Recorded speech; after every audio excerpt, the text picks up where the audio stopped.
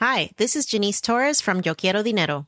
From a local business to a global corporation, partnering with Bank of America gives your operation access to exclusive digital tools, award-winning insights, and business solutions so powerful you'll make every move matter. Visit bankofamerica.com/banking for business to learn more. What would you like the power to do?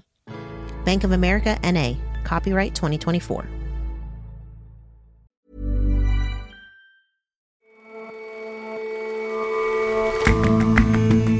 Hello and welcome to The Intelligence on Economist Radio.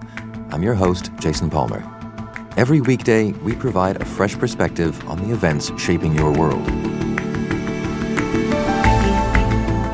Global shipping levels have been slumping in the past few years. The problem is, the shipping industry didn't seem to notice, building massive new ships and ports. We pay a visit to Rotterdam, one of the world's largest ports, and find that things are pretty quiet. And, OMG, the internet is ruining language. Well, that's what the purists say. Our language columnist sees it another way. Online communications correspond to neither written language nor common speech. It's a whole new world. Wide web. Lol.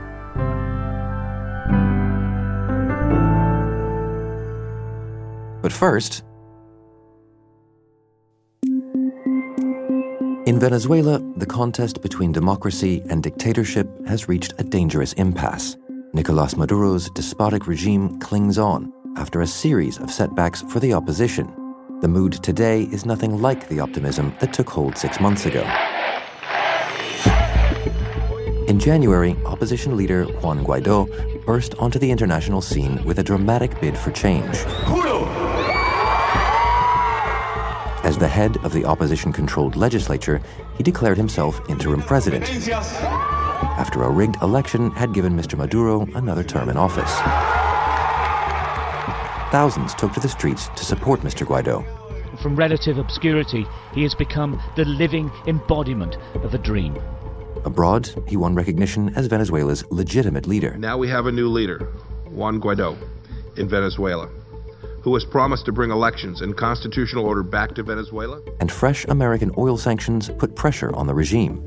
3 months later, Mr. Guaidó announced Operation Liberty, the final push to free Venezuela from the grip of its dictator. Hoy, valientes soldados, valientes patriotas, valientes hombres. He called on military officers to defect, but not enough joined the rebellion. Today, Mr. Guaidó might have popular support within the country and the support of foreign governments. Just yesterday, President Donald Trump announced plans to divert more than $40 million in humanitarian aid to help the opposition. But it's the illegitimate President Maduro who still has the firepower. Since April, we're experiencing this sort of dangerous stalemate. Stephen Gibbs is our Venezuela correspondent, reporting from Caracas. Where Maduro remains in power, perhaps weakened by evidence that there were those that were prepared to rebel against him, but not enough. And Guaidó also, who was hugely popular at the beginning of the year, but seems to be running out of options.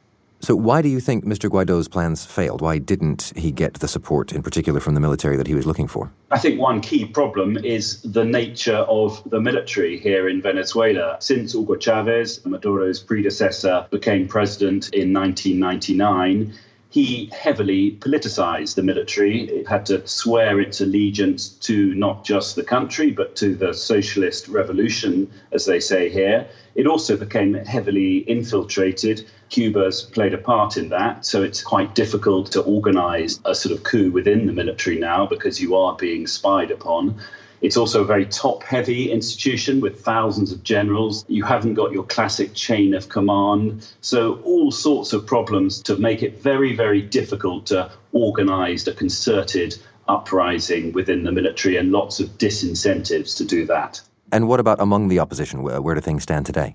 Well, I mean, under Guaidó, there was a sort of brief honeymoon, I'd say, within the opposition where they decided to ignore their splits and just rally behind this one man, not necessarily because they thought he was the greatest leader, but because he was an interim solution. There were certainly hopes this would happen in a few weeks. We're now looking at 6 months. So you now have a rather different role for Guaidó. He's becoming a sort of more permanent leader of the opposition, and we are beginning to see the criticisms of him, both from the members of the public and, more discreetly perhaps, from people within the opposition. One of the things you notice, right at the beginning, he used to say, "Vamos bien." Vamos bien. We're going well. Vamos muy bien. Porque vamos Everything juntos. is going to be sorted soon. Vamos bien. Vamos muy bien. Porque Now vamos you don't juntos. hear people say that slogan anymore. It's now taken on a sort of sarcastic tone, and people say, yeah, aren't we doing well? Meaning we're not doing well at all. And so with these failed coup attempts now in the rearview mirror, is the opposition sort of paying the price at the hands of the government? Yes, without question. I mean, while Juan Guaido remains free, around 20 opposition parliamentarians have had their immunity lifted. Many of them have since gone into exile. A senior vice president of the opposition-controlled parliament is currently detained by the state authorities. So no question about it, there's been a clampdown against the opposition. And alongside that, there's also been evidence of the government really taking what law there is into its own hands. The UN High Commissioner for Human Rights published evidence just last week that state security forces had murdered at least 6,800 people from January 2018 to May 2019. Now, it seems like a free-for-all against what the government would say is criminal gangs here, but almost no right to defence by those accused of crimes. And so what hope is there for any kind of transition, perhaps, without the drama of a coup? Well, that is underway at the moment, somewhat discreetly. There are talks being sponsored by the government of Norway that this week are continuing in Barbados. There's a third meeting between representatives of the Maduro government and the opposition. That does seem to be the best hope for some sort of solution. What sort of solution would that be? It's ultimately new, fresh elections with a new electoral commission and some sort of deal where the Maduro government feels it can take part in that, but the opposition feels that it would be a fair election. One of the big sticking points is whether President Maduro might stand down before those elections. And one compromise the rumour mill is talking about is that both Guaido and President Maduro stand down, and there's a technocrat who might take over the government before those elections. And in the meantime, what's life been like for the people of Venezuela who are suffering through this crisis? Oh, it's becoming increasingly difficult, no question about it. That is why 4 million people have left this country in the last 4 years or so. Emigration is becoming a form of protest. This is a country where, inflation has actually dropped in the last few weeks, but it's still at close to 500,000% at an annual rate. Basics are difficult to come by. In terms of protests, they seem to be losing their steam. At the beginning of this year, Guaido led a few protests and there were very, very big turnouts. He doesn't really call for mass protests anymore because people are exhausted. A lot of the people who were protesting have now left Venezuela. So is there anything else that Mr. Maduro should be afraid of? Well, the attempt at a military uprising on April the 30th by Guaido, it failed, but there's very convincing evidence that it was a serious attempt that was backed by some very senior people in the Maduro government. Now, the head of the intelligence agency, Sabin, the former head now, has left the country, and he openly says he backed that attempt at an uprising. There are questions about the head of the Supreme Court, even the defense minister here. That must make it a little more difficult for Maduro to sleep comfortably every night. He says that he does have total loyalty, but he surely knows that there are people around him that are very unhappy. Stephen, thank you very much for your time. My pleasure.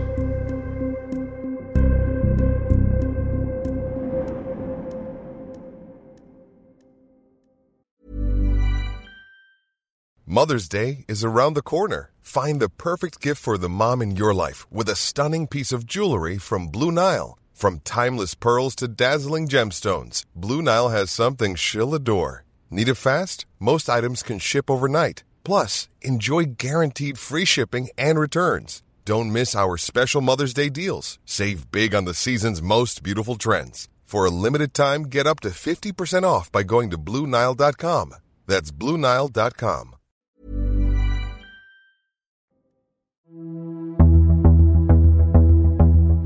The rising tide of globalization lifted many industries. A big one was container shipping. Between 1985 and 2007, the number of giant ships moving containerized goods around the world soared. The industry grew at twice the rate of global GDP, along with consumers' appetite for products made in the world's workshop, China. Now, though, things have changed. A good place to go is the port of Rotterdam, which has some of the world's most modern and automated loading and unloading facilities for container cargo. Charles Reed writes about transport for The Economist. Lately, that's entailed hanging out around docklands. Rotterdam is undergoing a massive expansion project over the past decade. But when these terminals were planned, it was assumed that world trade would continue to rise. But since the financial crisis, that hasn't happened. And this means that there is a lot of port capacity in Rotterdam and other places which is massively underused. My first visit to APM Terminal's new facility, there was only one ship in port. So what exactly has changed that the ports should be so empty? What has changed is the old relationship between GDP growth and the growth in world trade. Before the financial crisis a decade ago, world trade would grow 2 or 3 times the rate of global economic growth. But since the financial crisis, each year world trade grows much more slowly than global economic growth, and the amount of container demand for moving around containers is only rising about 2 or 3% a year. The industry, however, has only cottoned on to this trend in the past few years. So the world's biggest container shipping lines decided to build huge numbers of new, absolutely massive ships. The only thing is that trade volumes have remained suppressed in recent years, and these massive ships have flooded the industry with overcapacity. And so why hasn't demand sort of recovered along with the world economy? So there's several reasons for this. The first is trade wars, for example, between America and China, and the growth of increasingly protectionist politics, not simply in America, but elsewhere. However, this answer is a bit too simplistic. According to McKinsey, a consultancy, the growth in global trade began to fall in 2013 after rising for decades and decades and decades. Instead, since 2013, trade within continents, regional trade, has begun to rise again. And this is not simply because of the politics, this is because there's commercial reasons for doing this. So what are the commercial reasons for that then? Firstly, consumer tastes are changing much faster than they used to. This means that by the time you get your new clothing range from China to Europe, it might have gone out of fashion.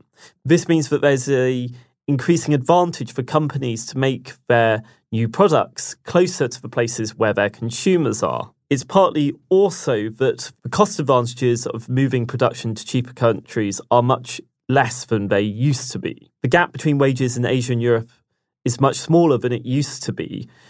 And new labour-saving methods of production, 3D printing, new robots, means that the cost of labour is not as great in the developed world as it might have been in the past. So I presume that there is a sort of a point of diminishing returns or an arrival of sense about going bigger and bigger and bigger. What is the industry going to do? That moment has arrived for some companies, but not necessarily others. A lot of Asian carriers are going for scale, more because this is an industry now seen as being strategically important for the national economy and for national security.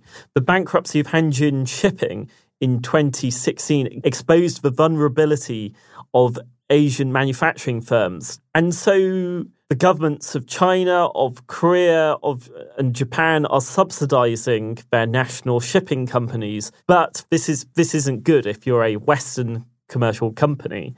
Looking at those Asian carriers, some Western firms have gone, well, we're going to lose this battle. We can't fight against these state subsidies, and have eased off on ordering new ships. Well, it seems with these dynamics, the industry is building more and more and more capacity, but ultimately harming itself such that less and less stuff will actually get carried. Exactly, or certainly that ships will get less full, and eventually that there will be some sort of tipping point where capacity stops rising so dramatically as it has in the past. And in some places, they're starting to realise this. Charles, thanks very much for coming in. Thank you.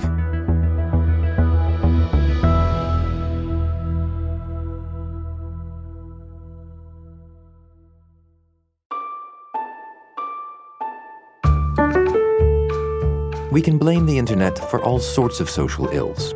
E-commerce for bankrupting bookshops, social media for stopping us socializing in real life, making us all think rather too much about cats, and the whole lot of it for ruining language. Kids use text speak and emojis, grammar's gone out the window, long-form writing is long gone, right? None of this is really true. Lane Green writes Johnson, our column on language. First of all, speech hasn't really changed that much. This interview we're having might have a couple of words that didn't exist in English 20 years ago, like emoji, but basically the impact of technology on how people talk is marginal. You might hear kids say LOL or WTF, but it's hardly changing the fundamentals of the English language. What about writing, though? People write, by and large, like they did before, in the formats where they're expected to write formal, proper English. This sort of idea that kids write lots of text speak initialisms like WTF and LOL in their school essays is a complete invention, as far as I can tell, of sort of middle-aged agonists in the newspaper columns. People have looked into this and found almost no evidence for sort of text speak in school essays. All this is the subject of a great new book by Gretchen McCulloch, who is a commentator on language and linguistics, and the book is called Because Internet. And so her take is more or less what you were saying, that the kids are all right, the language is fine. So one of the reasons this is a great book is that it really just tells you a lot about language itself. You can develop bacteria in a petri dish, or you can breed fruit flies in a laboratory, partly because you get generation after generation iterated very quickly, so you can learn very much about biology. And in the same vein, the internet sees trends rise and fall far more quickly, I think, than they ever did in the age of the sort of hot metal press, because things, when they come into fashion, they come into fashion with a big rush. Everybody wants to be using the latest slang or jargon. And then once it gets caught on by everybody, then the cool kids have to move on to something new. So I think the cycle of innovation is a lot faster. But we can use that cycle of innovation to learn things about traditional speech. We can learn, for example, why languages change by looking at the connections between speakers or writers. So about 1,000 years ago, the languages that became English and Icelandic were closely related. In fact, speakers of the two could maybe even understand each other. And since then, Icelandic has changed very, very little and English quite a lot. And computer scientists and linguists looked at how network effects explain those changes. Iceland is a community where most people know each other very well. In fact, people use first names. So people know each other. It's almost like an extended family. The English community is far more widespread, and England was also repeatedly conquered by waves of new conquerors, and so lots of second language speakers. As a result, England has a combination of strong and weak ties. If you have a community of only very strong ties, you tend to get very little language change. And somebody did a clever computer simulation to find that it's this combination of strong and weak ties that really leads language change. You get strong ties that disseminate innovations from so-called leaders of language change to everybody else in the network. Well, in a second step, Gretchen McCulloch looks at Twitter and Facebook and compares Facebook to Icelandic, where there's relatively little linguistic innovation, and it behaves a little bit like Iceland, where everybody knows everybody. You're only Facebook friends with friends and family. Whereas Twitter behaves a lot more like English. You have close contacts and people you interact with regularly, but you'll also follow lots and lots of people you don't know personally. And as a result, Twitter has generated a lot more linguistic innovation, a little bit like English. One of the hallmarks of internet communication these days is emojis. Where does that fit into this discussion? So emojis are really interesting. You might get the impression that kids write with nothing but emojis sometimes. If you see somebody's mobile across the room, chances are you can see lots of emojis on their screen. The reason they're so interesting is because, as Gretchen McCulloch says, they're really quite a lot like gesture. People almost cannot talk without gesturing. We're here on the radio, but yet we move our hands naturally when we talk. Blind people gesture, and they even gesture when they know they're talking to another blind person. So it's really fundamental as a sort of second channel when we speak. And we don't have this in writing. In very short messages, tweets or text messages, people can mean to be sarcastic when the other person doesn't get that that was intended. It's sarcastic and feelings get hurt. That's why we gesture when we speak. And so this book argues that's why we use so many emoji. It's essentially the equivalent of gesture, and it makes a really important difference in how a message is received. So, okay, the internet technology has not ruined the language, but it has no doubt changed the language. Well, you might think of this. We did have speech for probably a couple 100,000 years or so. We've had writing for sort of 5,000 or 6,000-ish. And we've had this kind of middle form of writing in format, but in style very, very much like speech, only for the sort of 20 or 30 years of the internet. I think we have a new third medium that is sort of the two, speech and writing, but it's distinct from both. So it hasn't so much changed writing as it has added a genre or a mode of communication to the other two that we already had. Lane, thank you very much for your time. Thank you. It's been a pleasure.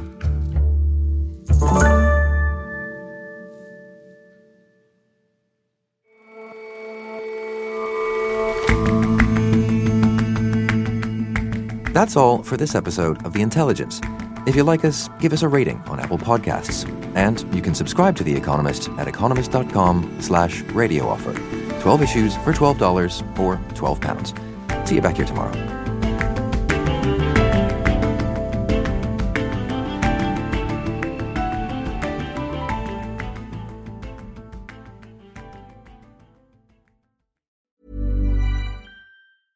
Hi, this is Janice Torres from Yo Quiero Dinero. From a local business to a global corporation, partnering with Bank of America gives your operation access to exclusive digital tools, award-winning insights, and business solutions so powerful you'll make every move matter. Visit bankofamerica.com/banking for business to learn more. What would you like the power to do? Bank of America, N.A., copyright 2024.